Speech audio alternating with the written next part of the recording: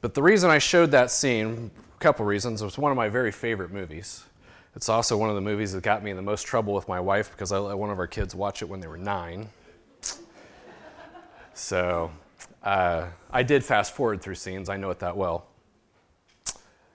But he had to make a choice, didn't he? And it was the ultimate choice. Well, life is about making choices. Movies are often the best parts of movies. That critical scene always comes around a choice. Do you chase the guy or the girl to the airport? Do you get there in time, or do you let that moment pass? Do you fight the bully, or do you turn around and run? Do you take a stand? Do you pull the trigger, or do you call the police? Which tunnel do you take if you're a Lord of the Rings fan? Lots of choices. Every 2 years we choose who we're going to vote for. Little choices every day. They add up to make these big things of our life. But the problem is that sometimes the little choices, they do add up. The other thing is that sometimes there are these really big life-defining choices, and those are the ones we talk about the most. Today we're going to be wrapping up our look at the red letters of Jesus. It's been a good journey. I hope you've enjoyed it, but we've been in the book of Luke now since December. We're going to take a break from it for a little while for the summer. In June, we're going to be doing a sermon series called 2020 Vision as we look forward to the year 2020 and what we hope the church looks like at that point. In July, we're going to be doing a sermon series called The Big Idea. We're going to be looking at some popular Christian books and just pulling out the big idea. So it's like a summer reading program for adults. And then in August, we're going to do something fairly out there. We're going to do something called Faith, Family, and Football. And on Saturday nights, we're going to open up the fellowship hall and we're going to show football movies on the big screen, and we're going to tailgate. And then on Sunday morning, we're going to learn lessons, biblical lessons from football movies. But then in September, we're coming back to the book of Luke. And we're going to spend more time learning about what Jesus had to say through his parables. But Jesus, as we've been going through these red letters, he's put a lot of choices before us, things that we had to make a decision on. Do you follow him when he says, "Follow me"? Do you deny yourself when he says that that's what a disciple looks like? When he asks, "Who do they say I am?" what is your answer? And when he narrows it down to you, and he says, "Who do you say I am?" what is your answer? And just last week, he said that, "Do you believe that I love you? Do you believe that you're my child? Do you believe that you're my beloved one?" And so those are choices, decisions we have to make. Today we're going to finish in chapter 11, if you want to turn there, the book of Luke. And we're going to start with verse 14. We're going to read through the passage, and then we're going to go back through it verse by verse. And Jesus gives us a choice again today. And it's a more radical choice. It's a decision that we have to make it's framed differently here than it's been framed before. And I don't know if there's any other place in Scripture where Jesus puts it quite so boldly. But it says, Jesus was driving out a demon that was mute. When the demon left, the man who had been mute spoke, and the crowd was amazed. But some of them said, "By Beelzebub, the prince of demons, he is driving out demons." Others tested him by asking for a sign from heaven. Jesus knew their thoughts and said to them, "Any kingdom divided against itself will be ruined, and a house divided against itself will fall. If Satan is divided against himself, how can his kingdom stand? I say this because you claim that I drive out demons by Beelzebub. Now, if I drive out demons by Satan, by whom do your followers drive them out? So then they will be your judges. But if I drive out demons by the finger of God, then the kingdom of God has come upon you. When a strong man, fully armed, guards his own house, his possessions are safe. But when someone stronger attacks and overpowers him, he takes away the armor in which the man trusted and divides up his plunder. Whoever is not with me is against me, and whoever does not gather with me scatters. When an impure spirit comes out of a person, it goes through arid places seeking rest and does not find it. Then it says, I will return to the house I left. When it arrives, it finds the house swept clean and put in order. Then it goes and takes 7 other spirits more wicked than itself, and they go in and live there, and the final condition of that person is worse than at first. As Jesus was saying these things, a woman in the crowd cried out, Blessed is the mother who gave you birth and nursed you. And he replied, Blessed rather are those who hear the word of God and obey it. So if we go back up to the first verses, let me kind of catch us up and get us in context. We're headed into Jerusalem. We're headed to the cross. Jesus has been with these guys for 2.5 years or more, and he's on his final leg, and he's doing things, and people just can't quite figure him out. And so when he drives out this demon, and this is a pretty big miracle, but it's just one line because we're not focused on the miracle.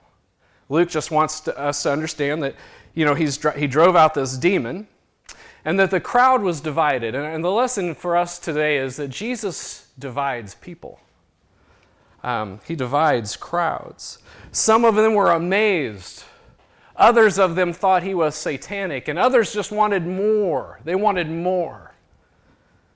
They wanted more evidence. They wanted to see another magic trick. But even today, in 2019, people are still divided about Jesus. We've talked about through this sermon series how Islam and the Jewish faith and Hinduism and the Mormons, they all want a piece of Jesus. He's in their religion as a prophet or as a good teacher or a moral man. The Romans, even in their history, they don't deny that he existed. They talked about Jesus. They talked about this man and what he did. No one denies his existence. Few even deny his resurrection. But most are divided about his divinity, about his claims that he is the Son of God. And we've used, and I'm going to keep bringing it up probably forever because it's one of my favorite things. C.S. Lewis said you have a choice to make. He is either a liar or he is a lunatic out of his mind, or he is the Lord. So as we look, there's a choice before us, and who do we say Jesus is? Was he a liar who lied about who he was? Or was he a lunatic who was deceived and out of his mind? Or is he really the Son of God? Well, it says that Jesus knew their thoughts. And he says, any kingdom divided against itself will be ruined, and a house divided against itself will fall. Let's skip down a couple verses, and he said, but if I drive out demons by the finger of God, then the kingdom of God has come upon you. Jesus takes this opportunity to defend his authority. His argument here is not a very spiritual one. It's just a very logical one. A divided house cannot stand. We can miss in context what he actually is saying there when he brings up the finger of God.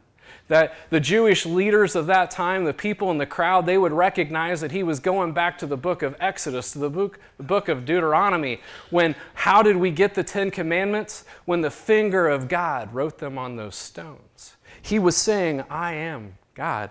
And so this is one of those times where Jesus says something fairly radical and revolutionary that we sometimes can read over. But they did not miss the point. Before he was president, Abraham Lincoln used this in a speech. He was talking about how a house divided cannot stand, and of course he was talking about the country, the North and the South. His political opponents, even his supporters, thought that what he had to say about a house divided was too radical, and his opponents used that type of terminology against him. And see, again, when we think about that from this side looking back, we don't see anything radical at the time. And sometimes we need to give eyes to Scripture and think about what Jesus is really saying. And again, it's logical. It's something that makes a lot of sense. And as we look forward as a church, I just want us to picture one thing. As we look forward to what this church is going to look like in the next year, as we start making innovations and doing some things a little bit differently, imagine all that we can accomplish if we stay united to the mission and the vision that Jesus has given to us, and we don't let bickering and preferences get in the way of our unity. Jesus also tells us in verse 21 and 22, he goes on, it says, when a strong man fully armed guards his own house, his possessions are safe. But when someone stronger attacks and overpowers him, he takes away the armor in which the man trusted and divides up his plunder. See, we have to understand and realize that Satan is strong. Throughout Scripture, even one of my favorite references is in the book of Luke, book of Jude, when he comments that not even when they were arguing over the body of Moses did the archangel David take on Satan. So when an archangel by himself will not take on Satan, who is another archangel, then we have to understand that Satan has this incredible power. But we also can't miss the bigger part, and that Jesus is stronger. He defeats his enemies. I'm thankful that when our children were little, that VeggieTales was able to put it in the perfect framework. God is bigger than the boogeyman. And so, see, we're going to have a generation of coming up of young Christians becoming, the next young adults, becoming the next parents, that they will always remember that God is bigger than the boogeyman. And see, we give too much power to Satan. We have Jesus on our side. He defeats all things. We, as a church, I think as we play this out, one of the ways that this works is that for too long, the church, we have been inside our fortress. We have been defending against culture. Who's on the offensive? Jesus. Jesus is the one attacking. Jesus is the one overpowering. He's not putting up a fence and shielding. Says that the gates of hell will not stand against the church. So we have to get outside the fortress of the four walls of the church.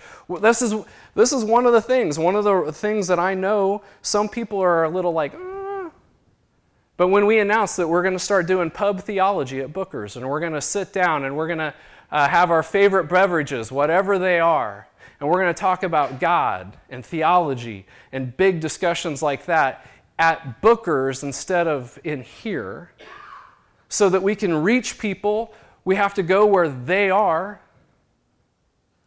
I think it's awesome. In fact, I will tell you, I was expecting more blowback than I've gotten. The only thing that I've heard so far is that the women are upset that they're not invited. We might change that after summer, but give us 3 months alone. That's why last weekend we did our Serve Kirkland thing. An opportunity where we can go out and just physically serve and help people. Hopefully every time we do that, someone doesn't break a foot.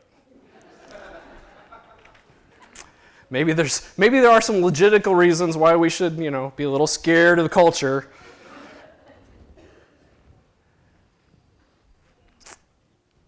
Jesus goes on and says in verse 23, "Whoever is not with me is against me, and whoever does not gather with me scatters." Jesus demands a decision. And this is the most radical decision I think that he's put before us. He's never really phrased it this way. We're either for Jesus or we're against him. We're either disciples of Jesus or we are his enemies. It's time to get off the fence. It's time to quit sitting back and just watching other people do things. Book of Revelation, Jesus tells one of the churches that he wishes that they were either hot or cold, but because they are lukewarm, he's going to throw them up out of his mouth. He is so sick of this. Francis Chan tells a story that he had preached on that, and he'd also tied in the narrow road versus the wide road, and the narrow road is the path to heaven, and the wide road is the way into the world. And a guy came to him, and he said, but you're so radical on this narrow road thing, and we know that the wide road goes to heaven or hell, but what about the middle road? What about us who we want to go to heaven, but we don't want to be that radical. We just want to take the nice, comfortable middle road. And he's like, wow, you found something in Scripture. Did you know there was a middle road? No, there's no middle road. It's time to get off the fence. You're either for Jesus or you're against him. You're either for the church or you're against his bride. You're either going to heaven or hell. And I don't like to put it that way, but that's the truth. We have to get off the fence. We have to get out of the pews. That's the only thing that we have. There's two choices.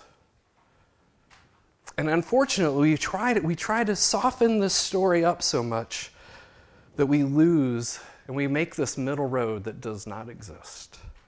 There is no such thing as comfortable Christianity.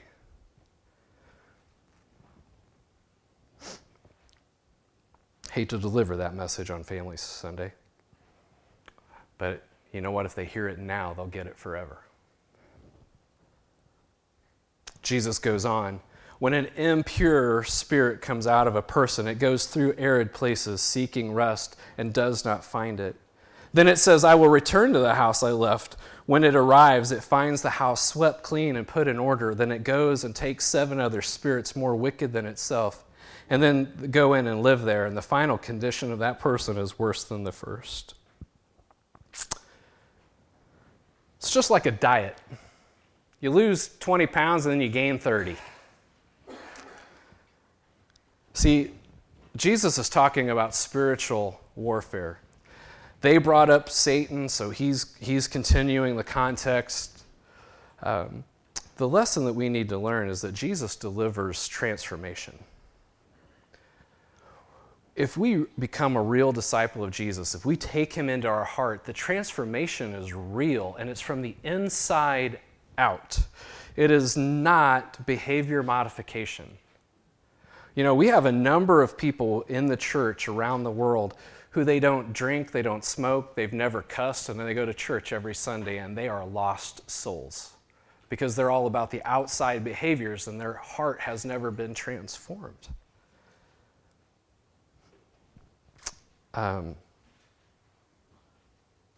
So being a Christian is about a daily relationship with Jesus. It's not about an hour or two on any one Sunday morning.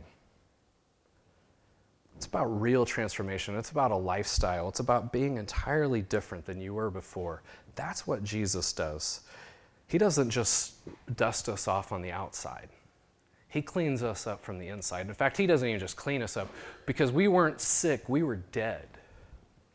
We were, like the video said, we've been born into something. We are slaves to things and we don't even recognize it. So what do we do about that? The woman cried out at Jesus that blessed is the mother who gave you birth and nursed you. And he replied, blessed rather are those who hear the word of God and obey it. Jesus gets to define discipleship. And he says that discipleship is about obedience. The one who is blessed is the one who hears the word of God and then obeys it. And obeying, obedience is about going and doing. It's not about sitting and watching.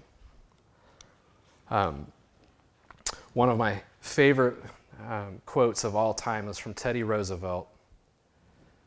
It is not the critic who counts, not the man who points out how the strong man stumbles or where the doer of deeds could have done them better. The credit belongs to the man who is actually in the arena, whose face is marred by dust and sweat and blood, who is best known at the end of the triumph of high achievement, and who at worst, if he fails, at least he fails while daring greatly.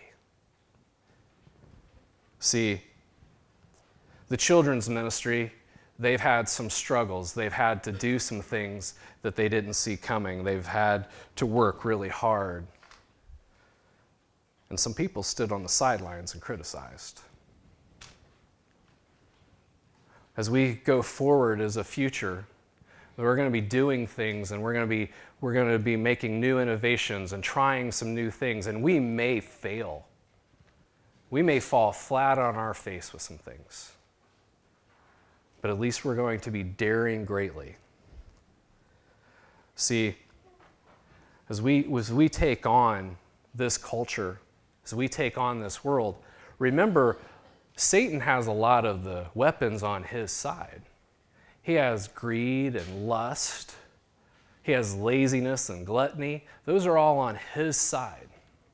And so we have to be involved in spiritual growth and spiritual warfare. And those are things that you can't see. They're things that we can't really predict. But they're things that we somehow have to do battle against. We have to engage in the fight. We have to be willing to get into the arena. So while it's not always easy to say, it's time to get off the fence. It's time to make a choice. I don't know about you, but I grew up on a farm. You can waste a lot of time sitting on a fence just watching. Sometimes you learn, but for the most part, sitting on the fence is all about not making a decision. It's all about just waiting for something else. Maybe you're waiting on someone else to make the decision for you. But I don't want to be known as an enemy of God. So let me just say it this way. There's no more room for sitting on the fence. There's no more time to sit around and criticize. It's time to choose. It's time to engage. It's time to get involved. It's time to serve. It's time to volunteer. It's time to go. It's time to make a difference. Because how many people in this community alone need to hear the word of Jesus Christ? I'd say there's a lot of them. In fact, I'd say that there's most of them. They're waiting on you. They're waiting on this church. Many of them are sitting on the fence, just waiting for someone to come and openly, faithfully, boldly share their lives with them. To tell them about Jesus through their actions and not just their words. See, I have a vision of this church that is beyond the walls of this church. It's a kingdom vision, one in which every person in this room brings someone in 2020 to Jesus Christ. See, it's not about what's said from up here, it's about what's done by the hands and feet of the people that are in the pews. You come in way in more contact with people than I do. All of us combined, all of us united, we're going to do amazing things in this community and in our neighborhoods and in our families. But it doesn't happen if we're sitting on our bums. Sitting on your pockets, as we say in children's ministry. There's a time for that. But that time is past. It's time to go. It's time to get off the fence. Let's pray. Father God, Lord, I thank you for your word. Lord, sometimes it's really difficult. Sometimes you just really put it very boldly, radical, revolutionary, and you just put us in our place. Father, there's no middle road. There's no more time to sit on the fence. There's no room for criticism. So Lord, I just pray that as we go forward, that we are united, that we are your house, that we are your people, that we are your sons and daughters, we are your beloved ones. And that in that type of love and in that type of grace and in that type of forgiveness and in that type of unity, we make a big difference for your kingdom. It's in Jesus' name I pray. Amen.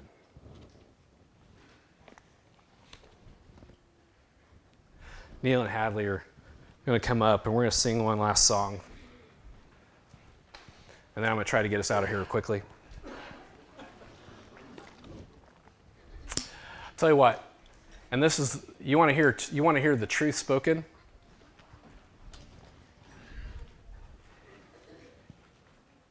If we have people come forward today and people want to give their lives to Jesus and we have to break open the baptistry and that I missed the race, I would not regret it one moment.